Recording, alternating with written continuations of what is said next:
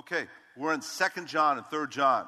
And title of my message this morning is Postcards from John, Walking in Truth. And I call it postcards because it's two small little letters from the Apostle John.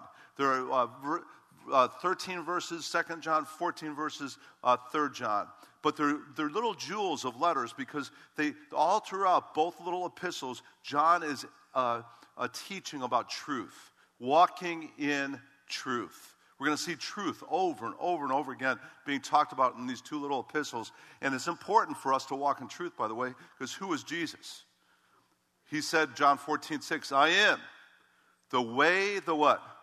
The truth and the life, right? No one comes to the Father except through me. And we follow a Savior that one of the attributes of who he is truth. He's the way and the truth. And so we as followers of Jesus need to be people that are walking in truth. And by the way, as we walk in truth, here's what happens. We walk in freedom. Where the Spirit of the Lord is, there's liberty. And as we walk in truth, we're going to be set free. Because we shall know the truth. And the truth sets you free, man. And if the Son sets you free, you're free indeed. And one of the wonderful things about truth is as we put on that belt of truth and as we walk in truth and live in truth, we're not living in the bondage of deception and lies that keep us in darkness. We walk in the light because we walk in truth. And so I'm going to give you 6 principles from these 2 little epistles this morning that will help you be people of truth that walk in truth. And it's some great little jewels in here of walking in truth. So turn in your Bibles to 2nd and 3rd John. We're almost to the end of the New Testament, by the way, because we already did the book of Revelation. So after we get through 2nd and 3rd John, we're going to do Jude next week, and then we're going to start all over again and go to the Gospels. I'm so excited about getting into the Gospels. I love red letter stuff in the Gospels. I love studying the life and the ministry and the teaching of Jesus, and that's going to start in 2 weeks. So put that on your radar. We'll start with the Gospels again. So, postcards from John. Chapter 1. Actually, there's only one chapter in both of these books. 2nd John, verse 1. If you're there, say amen. Here we go. The elder to the chosen lady and her children, whom I love in what? There it is, truth. And not only I, but also all who know the truth. For the sake of the truth. You see the theme there? Which abides in us and will be with us forever. Grace, mercy, and peace will be with us from God the Father and from Jesus Christ, the Son of the Father, in truth and love. And I was very glad to find some of your children walking in, there it is again, truth. Just as we have received commandment to do from the Father. Now, little background on this letter. Apostle John, author. Apostle John, probably either in his 80s or 90s by the time he was writing these epistles. We know that the scholars tell us that this was written right around the late 80s, maybe 85 AD. This is about 30 years after the cross. 60 years after the cross. So this is way past the time of the cross. The Apostle John is the last remaining apostle who has not been martyred. All the other apostles off the scene. And the Apostle John is an elderly man, is writing this to the churches. And he's teaching them about truth, the importance of truth. Interesting, right after this, after writing 1st, 2nd, 3rd John, he's exiled to the island of Patmos. And at Patmos, he gets the book of Revelation through the Spirit giving him a vision. So this is previous to the book of Revelation, but just a few years later, he'll be exiled to the island of Patmos because they tried to martyr him too. And the Roman Emperor Domitian tried to kill him by putting him in a pot of boiling oil. And he just like Shadrach, Meshach, and Abednego, he comes out of the oil and he's unscathed because another was in the fire of that boiling oil with him, and it was Jesus Christ. And Jesus still had to give John the book of Revelation. So that's a little background on this book. And now let's look at those verses again. He says, the elder. Who's the elder? It's John. And he's elder in regards, he's old, but he's also an elder in regards he's a leader in the church. Elder was one of the synonymous terms with pastor, with overseer, with even bishop within the New Testament. And it's to the chosen lady and her children. Now, some people are trying to figure out, who's this chosen lady? What's her name? Well, I think personally, a lot of scholars believe this also, the chosen lady is probably the church that he's writing to. Because what is the church? It's the bride of Christ. And also going to the end of the book, it says this, verse 13, end of the epistle, it says, the children of your chosen sister greet you. See what he's saying there? The church where I'm at, which is the chosen sister of the chosen lady. See this, how it's going back and forth from one church to another church is what he's saying there. So I think the chosen lady and her children are probably the spiritual children within the chosen lady, which is the bride of Christ, whom I love in truth. And not only I, but also who know the truth. Do you see that? There's a love there between people that are in truth. Have you noticed that? Have you ever met a Christian that you never met before, like on an airplane or in another city when you're traveling, and just after talking with them because they're in the truth and you're in the truth, there's this bond? You know why there's a bond? Because you're a brother or sister in Christ with them. And there's an affinity there, there's a love there, because you serve the same Savior, and you believe the same truth, and that's the truth of Jesus Christ. And that bonds us together. And that happens in this church too, by the way. There's 800 people that come here on Sunday mornings approximately, and we can't know 800 people. But as we meet one another, there should be a love and an affinity with one another because we're a part of the same truth, right? And also, we're a part of the same family, the family of Christ. So those who know the truth, there's a love there that John's talking about. And he says, and for the sake of the truth, notice what truth does. That truth abides in us and will be with us forever. Jesus said, heaven and earth will pass away, but my word, this right here, the truth of God's word will never pass away. It's eternal. And I like what he says in verse 3 too. He says, grace, mercy, and peace will be with us from God the Father and from Jesus Christ, the Son of the Father, in truth and love. You know, oftentimes Paul would address the churches he was writing to, grace and peace. But now, also, John throws in mercy. Mercy. Now, what's the difference between grace and mercy? Grace is undeserved, unmerited favor from God. It's what God gives us even though we don't deserve it. Mercy is different. Mercy is not giving the punishment we do deserve.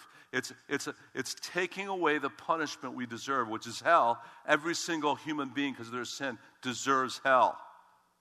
But Jesus showed us mercy because he took away the punishment by taking the punishment for us on the cross.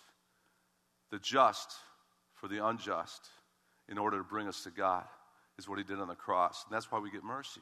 And notice, grace and mercy, when it's given to us, will produce peace. What's peace? Serenity of soul. It's a rest for the soul. Come to me, all who are weary and heavy laden. Jesus said, I'll give you rest. If you're restless, just go to Jesus, and he'll give you peace. But you can't have that serenity of soul, that peace, until you have the grace and the mercy. You notice there's a lot of restless people in our culture right now? They're restless because of the panic of the last year, of the pandemic, and I get that. There's a lot of chaos in our culture the last year, but listen, rest is not going to be found in solving the pandemic. Rest is going to be found in a person, and that person is Jesus Christ. And when you enter his grace and his mercy, he'll bring you peace. And then it says the source of that grace, mercy, and peace is God the Father, and it's from Jesus Christ, the Son of the Father, in truth and love. And I was very glad, notice what he says, to find some of your children, spiritual children, walking in truth, just as we receive commandments to do from the Father. Now, here's the first principle for truth. If we're going to be people who walk in truth, it starts with, there's three things there. It starts with being people who know the truth. You can't walk in truth until you know it. Why do we do so many Bible studies here at Calvary Chapel? Because we want you to know the truth. The word know there, interesting, gnosko, it means to know intimately and experientially. And as you get into God's word and you learn God's word, you get to experience truth and you get to an intimate knowledge of truth through the word of God. You got to know it because your belief will determine your behavior. Wrong beliefs lead to wrong behavior.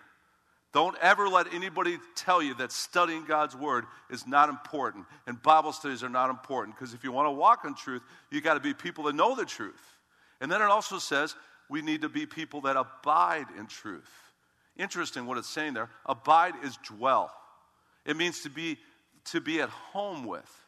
It means to be abiding in truth, where it becomes a part of your DNA. And the more you get to know God's Word, and the more you spend time abiding in God's Word, here's what happens. It becomes a part of who you are. It becomes a part of not only your belief system, it becomes a part of just taking root in your life. And it's wonderful. As you meditate on God's Word day and night, it says you become like a tree planted by streams of water. Your leaf won't wither, and whatever you do will prosper because you're getting soaked in God's Word. It's abiding in you, and you're abiding in it. And then it says, after you know, after you abide, then you start walking in it. What do you do when you're walking? You're taking the steps in a direction. And as you walk in God's Word, you go in the direction of God's Word. It says in Psalm 119, 105, it says that God's Word starts becoming a lamp under your feet and what? A light under your path. And it starts helping you go in the right direction instead of the wrong direction.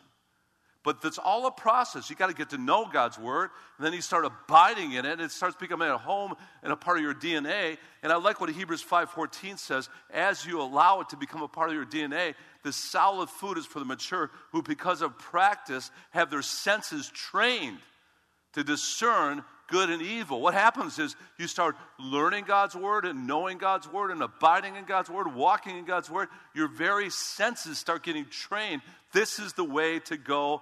Walk in it. Go in that direction. It changes your life. We're doing a Bible study now at U-Turn. On Tuesday mornings, I'm leading a Bible study. It's on Tony Evans' new book called U-Turns. By the way, if you want a good read, you want to learn more about walking in truth, abiding in truth, and living in truth, read his book, U-Turns. It's appropriate, too, because the name of our ministry is U-Turns, and then the guy writes a book called U-Turns. So I had to study that with our guys. But it's so good. I'm studying with our whole staff. It's our book of the next 6 weeks as a staff. We read a book together as staff, and we discuss it every Wednesday morning at staff meeting. And I'm double dipping. I'm doing a Bible study with it on U-Turn for Tuesday, and I'm doing staff meeting on Wednesday with this book called U-Turns. And I love it because it's all talking about, Tony Evans talks about, he says, repentance is the key. Repentance is the key to living in God's favor. You want to live in God's favor and God's blessing in your life, you better be a person of repentance. And what's repentance? It's when you get off of truth, you stop walking in truth, you turn quick, and you get off the exit, and you repent, and at the exit, you meet God's grace and mercy, and you start going a different direction where you're walking in truth again. That's the key right there. And the key is when we start going off, not walking in truth, we use that master key of repentance, and we get off the exit, and we go back in the right direction of walking in truth. And God's grace and mercy will meet us at that exit. But let's do the U-turn and get back and walking in truth. Amen? We learned that in 1 John 1:9. If you confess your sins, he is faithful and just, will forgive us our sins, cleanse us from all unrighteousness. We're all going to make mistakes. But the righteous man falls 7 times and he rises again. We get off the exit and we get back to walking in truth because we're people that know the truth, abide in the truth, and walk in the truth, go in the direction of truth. Amen? And then let's go on. Verse 5. And now I ask you, lady, again, I think ladies, the church, not as write unto you a new commandment, but the one which we've had from the beginning, that we love one another. And this is love. Here it is again. We walk, we go in the direction, step by step, according to his commandments. And this is the commandment, just as you've heard from the beginning, that you should walk in it. Now, the second principle here for walking in truth is be people who not only walk in truth, but walk in love. You go in the direction of love. Love and truth, synonymous in the Christian life. If you're living in love, you're going to live in truth. If you're not living in love, you're going to live in lies, in deception, in mistruths. I've seen it. I've seen marriages wrecked because people are not walking in truth and thus not walking in love. And I tell you what, when we walk in truth, we're walking in love. And also, we're keeping God's commandments. Because again, what's God's greatest commandment? Matthew 22, 37 to 40. Jesus was asked, what's the greatest commandment? Love God with all your heart, all your mind, all your soul, all your strength. This is the first and foremost commandment. The second is like it. Love your neighbor as yourself. On these two laws depends all the law and the prophets. So if you want to walk in truth, we got to walk in love. They're synonymous. They go together. And our greatest commandment is love. And 1 Corinthians 13 says, hey, if you don't love people, you're nothing. You're just a noisy gong and a clanging cymbal. You're just giving people headaches. I've met way too many Christians that are like that. It's like, oh, praise the Lord, I love Jesus, but you hate people. That doesn't go together. If you love Jesus, you're going to love people because, beloved, let us love one another, for love is of God, and everyone who loves is born of God and knows God, for God is His love. So walk in love. That's the second principle for walking in truth, is we got to walk in love. And then he goes on, and now I ask you, lady, verse 7, I'm sorry, for many deceivers have gone out into the world, those who do not acknowledge Jesus Christ as coming from the flesh. This is the deceiver and the Antichrist. Watch yourselves, that you may not lose what we've accomplished, that you may receive a full reward. Now, we're not saved by what we do, but we're rewarded in heaven for what we do here on earth. And what he's warning there is, don't be deceived by these false teachers, because if you are, you can get derailed by mistruths, and you'll lose your reward that you can get for serving here on earth. Again, my life verse, be steadfast, immovable, always abounding in the work of the Lord, knowing that your toil in the Lord is not in vain. You know why it's not in vain? Heaven's watching. Everything we do here on earth, according to 1 Corinthians 3, is going to be revealed by a burning fire, and we're going to be rewarded for those things in heaven for what we do for the kingdom on earth. We're going to be, those things we do on earth for God's kingdom will be rewarded in heaven. And that's another reason why we got to walk in truth. We got to walk in truth so we don't lose the reward. Be people who's... Now, I want you to see something here, though, too. Let's go on. It says, watch yourselves, so you may not lose what we have accomplished, that you may receive a full reward. Anyone who goes too far and does not abide in the teaching of Christ does not have God. The one who abides, see abiding again? Abides in the teaching, he has both the Father and the Son. If anyone comes to you and does not bring this teaching, don't receive him into your house. Don't give him a greeting, for the one who gives him a greeting participates in his evil deeds. Here John is addressing really the reason why he wrote this letter. There was false teachers infiltrating the New Testament church. They're called Gnostics.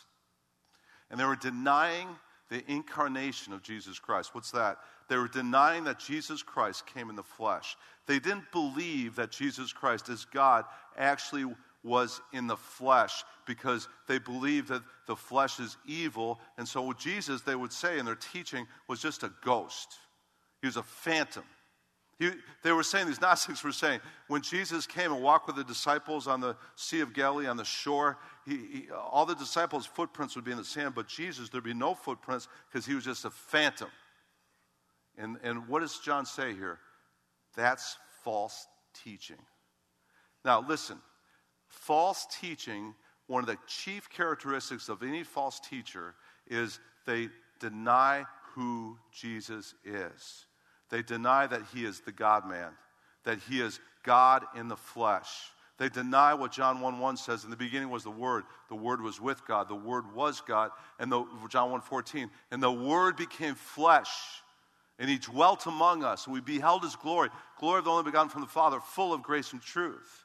And so what it's saying there, the key characteristic of false teachers is their Christology. What is that? Their theology about Christ. And when someone denies who Jesus Christ is, he says, don't have anything to do with them, and don't let them in your house. Pretty stern. So when those guys come with their bicycles and their black ties and white shirts, and they knock on your door, don't let them in your house. That's what it's saying, I believe. And why is that important? And that, by the way, that's Mormons And I'll call it out because Mormons is a false teaching group because they deny that Jesus Christ is God. That's also Jehovah's Witnesses, false teaching group. They deny that Jesus Christ is God. And if they're honest with you and you talk to them at your door, ask them, do you believe that Jesus Christ is God? And if they're honest with you, they'll say, no, our belief system is not that Jesus Christ is God. He's just a created being like we're created beings. That's false teaching. That's improper Christology about who Jesus Christ is. And we are not to even let them in our house. Now, why is that important? That's important because if you let them in your house, even though you're trying to witness to them and maybe lead them to proper truth, what your neighbor might do is they see these people coming into your house. They might let them in also. And then then all of a sudden you're going to have a Jehovah's Witness Mormon neighbor. So don't do that. Don't even let them in your house. And here's the next principle I want you to see. If we're going to be people that walk in truth and abide in truth and live in truth, walk according to the truth, we need to be people, very important, that people who protect our homes from false teaching. You know that if you go to these cults that are false teaching groups, you know who they're primarily made up of? They're people that grew up in church, but didn't learn God's word well enough to not be deceived by these false teachers. They let them in their homes, and now they become part of the false teaching groups. Let's protect our homes from that. Let's not go there. And by the way, let's also protect our homes from false teaching coming into our homes from TV or radio too. There's a lot of stuff on TV. We got to be careful not to be broadcasting into our homes because I tell you what, we know our word here at Calvary Chapel, but we still don't want to sit under any false teaching that could potentially plant seeds of false teaching in our lives. Protect yourselves from that. When I'm watching TBN or one of these other stations and someone's preaching, as soon as they get off about Christ or they get off about theology, I'm turning the channel. Because even though I've been studying the Word now for over 40 years, I don't want to sit under false teaching, and I don't want false teaching coming into my home either. Protect yourselves from that. That's a part of walking in truth, right? And that's what he's saying here. Don't let these people even into your house or into your home. Protect your home from these things. And then it goes on in verse 12, having many things to write to you, I don't want to do so with paper and ink. But I hope to come to you and speak face to face that your joy may be made full. The children of your chosen sister, that's the church that John's at, greet you. Now, last thing I want you to see here. He's saying, I'm going to keep this letter short because really I want to come to you in person and see you face to face to impart more truth to you. You know what? There's a connection that happens only through fellowship that's important. One of the fears I have about this whole coronavirus thing is it's pulling people out of face-to-face connection and fellowship. Let's get over that. Amen, church? Let's get back to fellowship and connection with people because we stimulate one another to love and good deeds. Don't forsake our own assembling together, as is the habit of some. Let's keep encouraging one another, especially as the day draws near, right? We really need to be together in these last days. That's what the scripture is saying. It's very important. And I'm so glad we're getting over the tip of the problem with this pandemic. And I'm so glad we're getting back to seeing each other face to face because there's power. As iron sharpens iron, so we sharpen one another when we're together. There's a stimulation. We spur one another on to love and good deeds as we're together in Jesus' name. I tell you, our lifeline for walking in the truth is fellowship. The early church continually devoted themselves, to the apostles' teaching, which is the word of God, to prayer, to breaking of bread, which is community, but also they continually devoted themselves to fellowship. They were always together. Actually, the early church, day by day, they had a daily fellowship going on. And day by day, they were breaking bread from home to home, face-to-face fellowship. It's part of the thing that helps us walk in truth. Okay, that's 2 John. Let's jump into 3 John. You ready, church? Okay, here we go.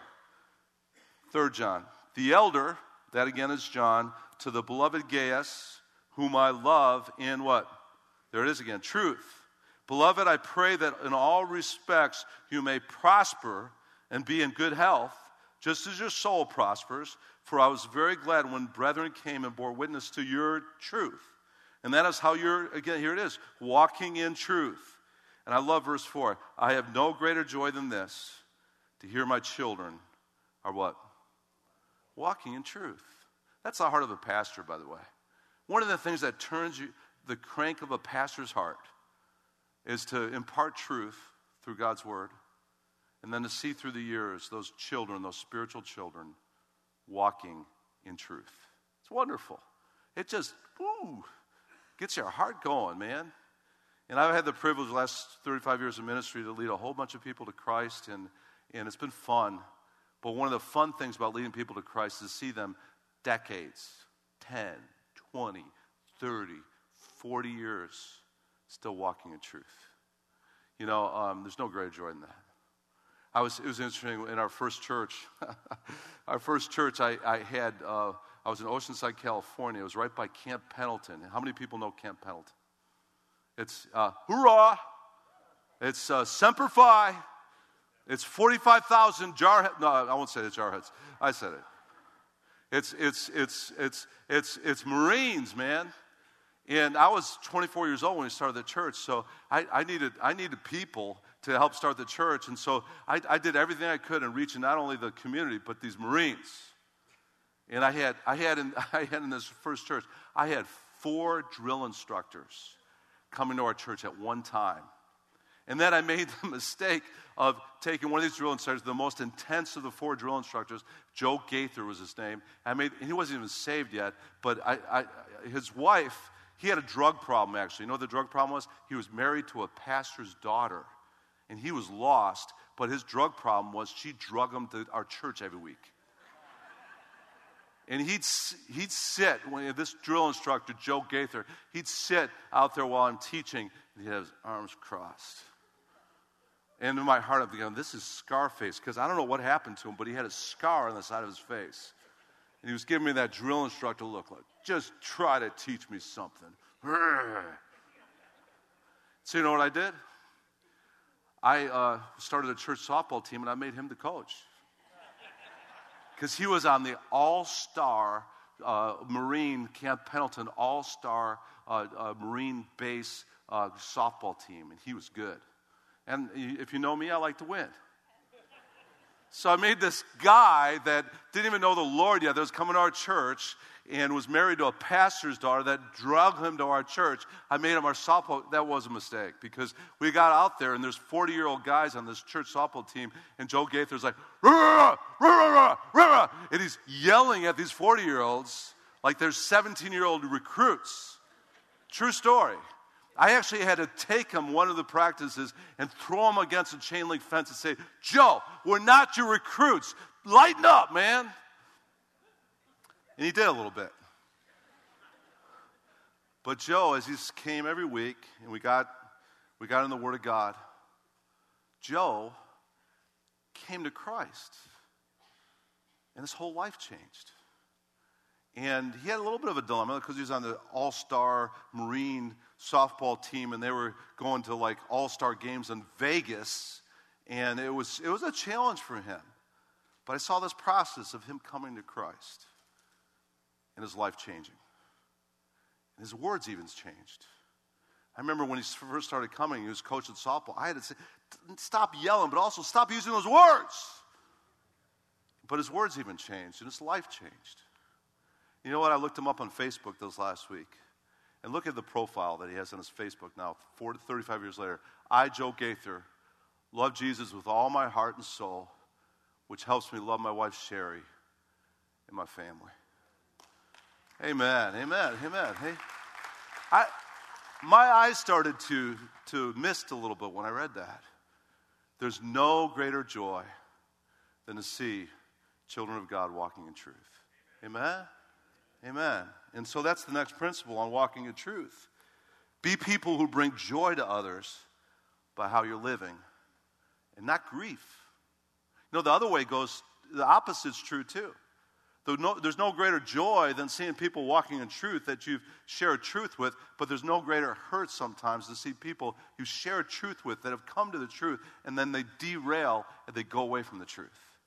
That can break the heart of people too. So, hey, live in truth so that you can bring joy to people instead of grief. Amen? All right, let's go on now. Back to 3 John. Beloved, you're acting faithfully in whatever you accomplish for the brethren, and especially when there are strangers. And they bear witness to your love before the church, and you do well to send them on their way in a manner worthy of God.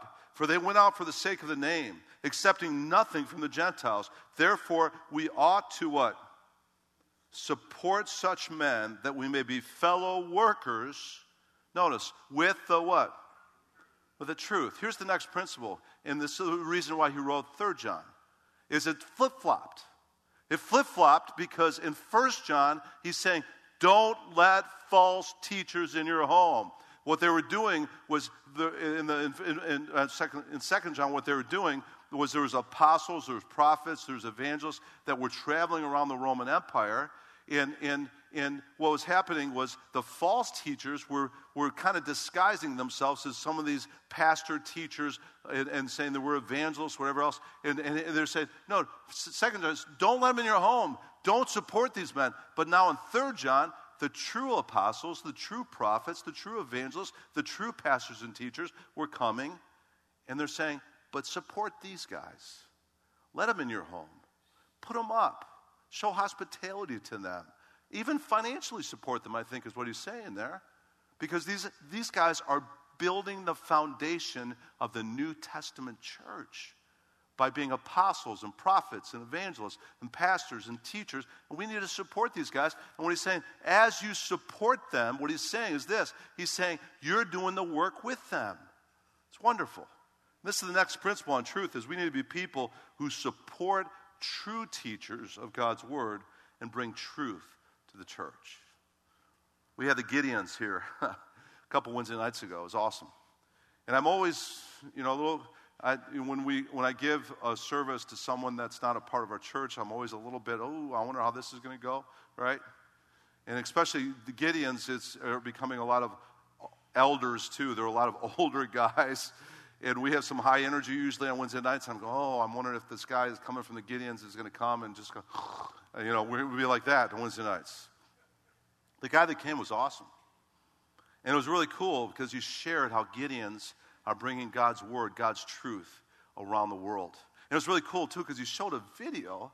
And in the video, one of the testimonies in the video that they use internationally around the world was a guy by the name of Ryan Reese, who's Raul Reese's son that was prodigal, and he was doing heavy metal rock concerts and promoting them and traveling around the world with these rock concerts and doing drugs, and was just a total mess, not walking in truth. And then he ended up in a hotel room all night, staying up all night, and he found a Bible in his hotel room. It's a Gideon Bible.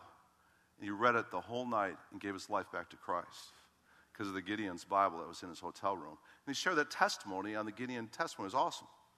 But it was wonderful because they shared that with us on Wednesday night. And then I just shared, guys, whoever feels led, let's support the Gideons.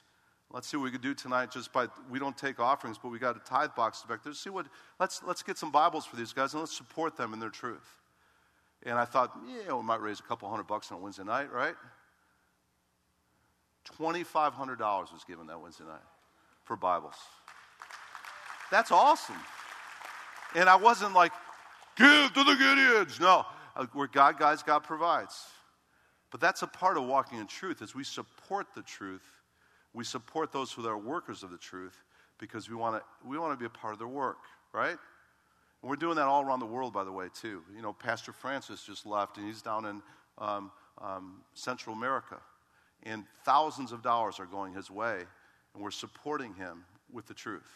As we're doing the work in Central America, even though we're not there, because we're helping him. We're helping him with the truth and giving towards what he's doing down there. It's awesome.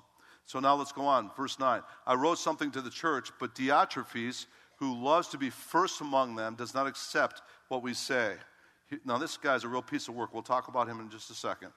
For this reason, if I come, I will call attention to his deeds, Diotrephes' deeds, which he does, unjustly accusing us with wicked words. And not satisfied with this, neither does he himself receive the brethren. He forbids those who desire to do so and puts them out of the church. Beloved, don't imitate what is evil, but what is good. The one who does good is of God. The one who does evil has not seen God. Now here's the second character he's talking about. Demetrius has received a good testimony from everyone, and from the truth itself, and we also bear witness, and you know that our witness is true. And he concludes the letter the same way he did with 2 John. I had many things to write to you, but I'm not willing to write them to you with pen and ink. But I hope to see you shortly, and we'll speak again, what? Face to face. And I like how he ends it. Peace be to you, the friends. That's who we are in Christ too. We're not only brothers and sisters in Christ, we're friends. We're friends. And the wonderful thing is, we're not only friends, Jesus has called us his friends. Greater love has no man than this, that he laid down his life for his friends. We're part of that friendship with Jesus, and we're friends with one another because of that. And then it says, greet the friends by name. Now, closing out here. Last principle for walking in truth is be people who have godly examples in your life who you follow. And he lists two people here, Diotrephes and Demetrius. Diotrephes, like I said, piece of work. This guy was not godly at all. He was not only not godly, but he got himself in a position in the church where he's leading in the church, right? But in that leadership, when traveling apostles and prophets and evangelists and pastor teachers would come in, he says, we're not going to host you. I'm the only one that has the right to teach this church. Because he put himself first rather than being a servant of Christ. And not only that, he was kicking people out of the church that was hosting these traveling teachers, the true teachers of God's word. Man, and the thing that blows me away is he said, and this Diotrephes won't even listen to me, the Apostle John, about receiving these prophets and evangelists and teachers. Listen, John was Jesus' best friend. John had been discipled by Jesus for 3 years. John, ate dinners with Jesus. John was taught by Jesus Christ. John was an eyewitness of the resurrected Lord. Not only that, he is the one that went on to write much of the New Testament. He wrote the Gospel of John. He wrote 1st, 2nd, 3rd John. He wrote the book of Revelation, inspired by the Holy Spirit, and you don't listen to him? Woo, that's trouble right there. And so this Diotrephes, he says, don't follow his example. Bad company, what? Corrupts good morals. Get those people out of your life that are bad company. Interesting, this Diotrephes, there's still a spirit of Diotrephes in some churches today. So be careful with that. Be careful who you follow. And if someone is dictatorial, pastors are supposed to be servants, man. The very word minister means one who serves. And if a leader is dictatorial and is telling you and forcing you under his leadership and doing kind of manipulation and doing stuff that just is putting him first and shutting you down and even doing ministry, be careful with that. I was reading about a pastor out west. He had a huge church in Seattle, Washington, and he got in trouble because he was bullying everybody in the church. He was not only that, he was doing stuff that just was manipulation, everything else. And so he had to resign from that church. The elders had him resign. And then he moved to Phoenix, started another church. And he's got the spirit of Diotrephes because in this church now, what he's doing is he's rating people's loyalty from 1 to 10 in the church. And he actually has a rating system of loyalty. And not only that, he's got a surveillance going on with people that aren't being loyal to him. I don't know if it's a private detective or what, but he's having people being followed around that aren't being loyal to him. That's the spirit of Diotrephes. Hey, I'm Dutch. I'm too cheap to do that anyways. Hire a private detective to follow and then rate people on loyalty? Come on, man. That's the spirit of Diotrephes, right? Don't go there. Don't go there. Don't follow people like that. The key to leadership in Jesus' kingdom is not manipulating or controlling people. It's serving people. Jesus said, the greatest among you shall be a manipulative, dictatorial, authoritative leader. No, the greatest among you shall be a servant. For the Son of Man didn't come to be served, but to serve and give his life as a ransom for many. Hey, I am just a servant. Don't put me on a pedestal because I don't want to go there. I just want to be like my Savior and wash feet, man. Now, if you come with dirty feet, I'm going to pray about it, but I'll still wash your feet. But that's the example we want to. We want to follow leaders that are servant hearts. And that's what he's saying about Demetrius. The last thing he talks about is Demetrius. He is the one that has a good testimony by the church of Jesus Christ. He is the one that's not just talking the talk, he's walking the walk. And he's saying, follow that guy and not Diotrephes. That's the last principle. Have godly people in your life that you follow. Paul said in 1 Corinthians 11:1, he said, follow me as I follow Christ. He says, be followers of me, even as I also am of Christ. That's important. It's important to have servant people in your lives that are godly, that have a good testimony, that you can look to and you can learn from and follow. When I came to Christ, the guy that led me to Christ, Bruce Barkley, love that guy because he was living it. He was the real deal. I mean, he loved Jesus, lived for Jesus, and was serving Jesus even as a teenager. And the more I get around that guy, the more I loved it because the more I learned from his example and I followed his example. I remember standing in line with him in a movie theater, and as we're at the movie theater, he's talking to people in front of us, he's talking to people behind us, and trying to lead them to Christ. I'm going, Bruce, we're at a theater here, and he's leading people to Christ in the line. I remember that he had a girlfriend. Actually, his girlfriend was the sister of my girlfriend at the time. We'd go on double dates. And I remember him, even his relationship with Jane Taylor, his girlfriend, he maintained purity. And he worked hard to maintain purity as a teenager in his relationship with Jane Taylor. I watched that. I remember his love for God's Word and just being in God's Word and starting his day in devotions and quiet times. We'd go on motorcycle trips, and we'd be at a retreat center, and I couldn't find him in the morning because he's out by the lake with his Bible open, reading God's Word and studying God's Word and praying as a teenager. That was an example that I looked to and I followed. And then Dr. Dave, another guy, a Bible college professor. I remember having him in my life as a brand new Christian and Friday night Bible studies with him and then getting discipled by him to the point that he brought me in his home. And I remember being in his home and watching him in his marriage. He loved his wife as Christ loved the church. I'm going, I want to be like that someday. I want to love my wife the way this guy loves his wife. And then I remember also him having teenagers in his home. After he worked all week long, he'd have teenagers in the home on Friday night serving us dinner. If you feed them, they will come. And he'd serve us all dinner, like 30, 40 teenagers, and then he'd spend his Friday nights teaching us God's Word. And I remember watching that godly example and saying, I want to be like that someday, where my home is going to be open to people. I just want to serve the way this guy serves. And then I remember, as I got in the ministry, meeting Pastor Chuck, the founder of Calvary Chapel, Costa Mesa, and going to the senior pastor conferences out at his retreat center on Marietta Hot Springs. And I watched that guy like a hawk. And there was 1,000 pastors there, but I kind of followed him around, and he was probably thinking, who is this bald guy that's following me around? But I did. I followed him around. I'd watch the way he'd interact with pastors, the way that he'd lead us in worship before we'd all eat dinner at the retreat center together, the way that he'd take time before and after all the sessions we had. And this guy was, by this time, in his 70s, and he would take time before the sessions and after the sessions. He wouldn't disappear. He'd be just hanging out with pastors and praying for us and talking with us and ministering to us. And I said, I want to be like that guy. That's the example I want to follow.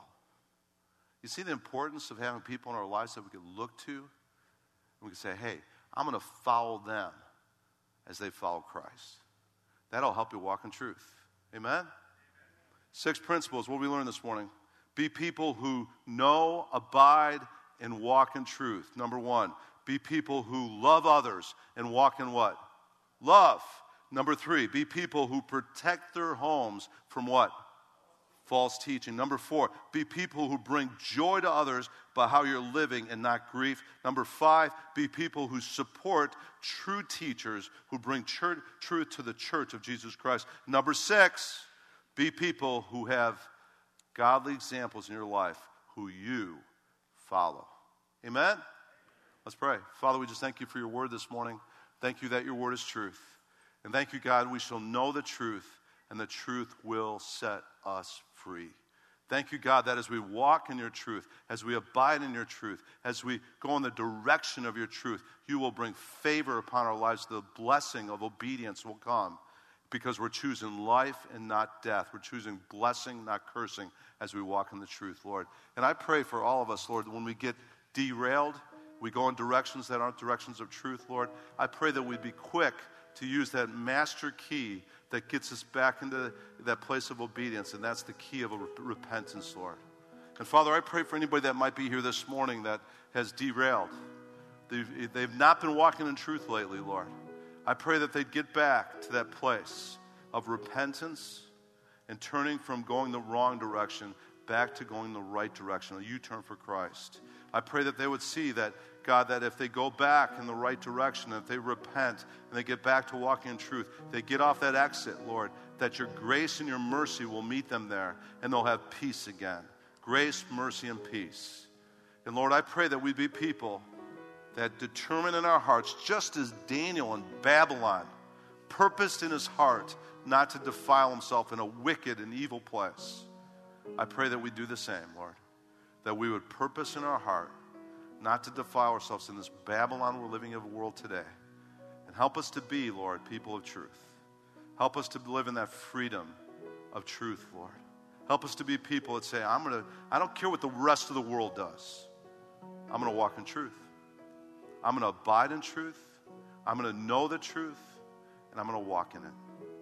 Thank you, Lord, so much that we have the sword of your Spirit, your word here, that equips us in righteousness and shows us the way of Jesus as we study it, Lord. Now, Lord, help us not just to be people that hear this word, but help us to be people that do it. Help us to be people that don't just talk the talk, but we walk the walk as we live and abide and walk in this truth, Lord. Bless our weeks this week, Lord. Help us to be people that are the salt and the light of the world, Lord. And I pray these things now in Jesus' name. And all of God's people said, amen.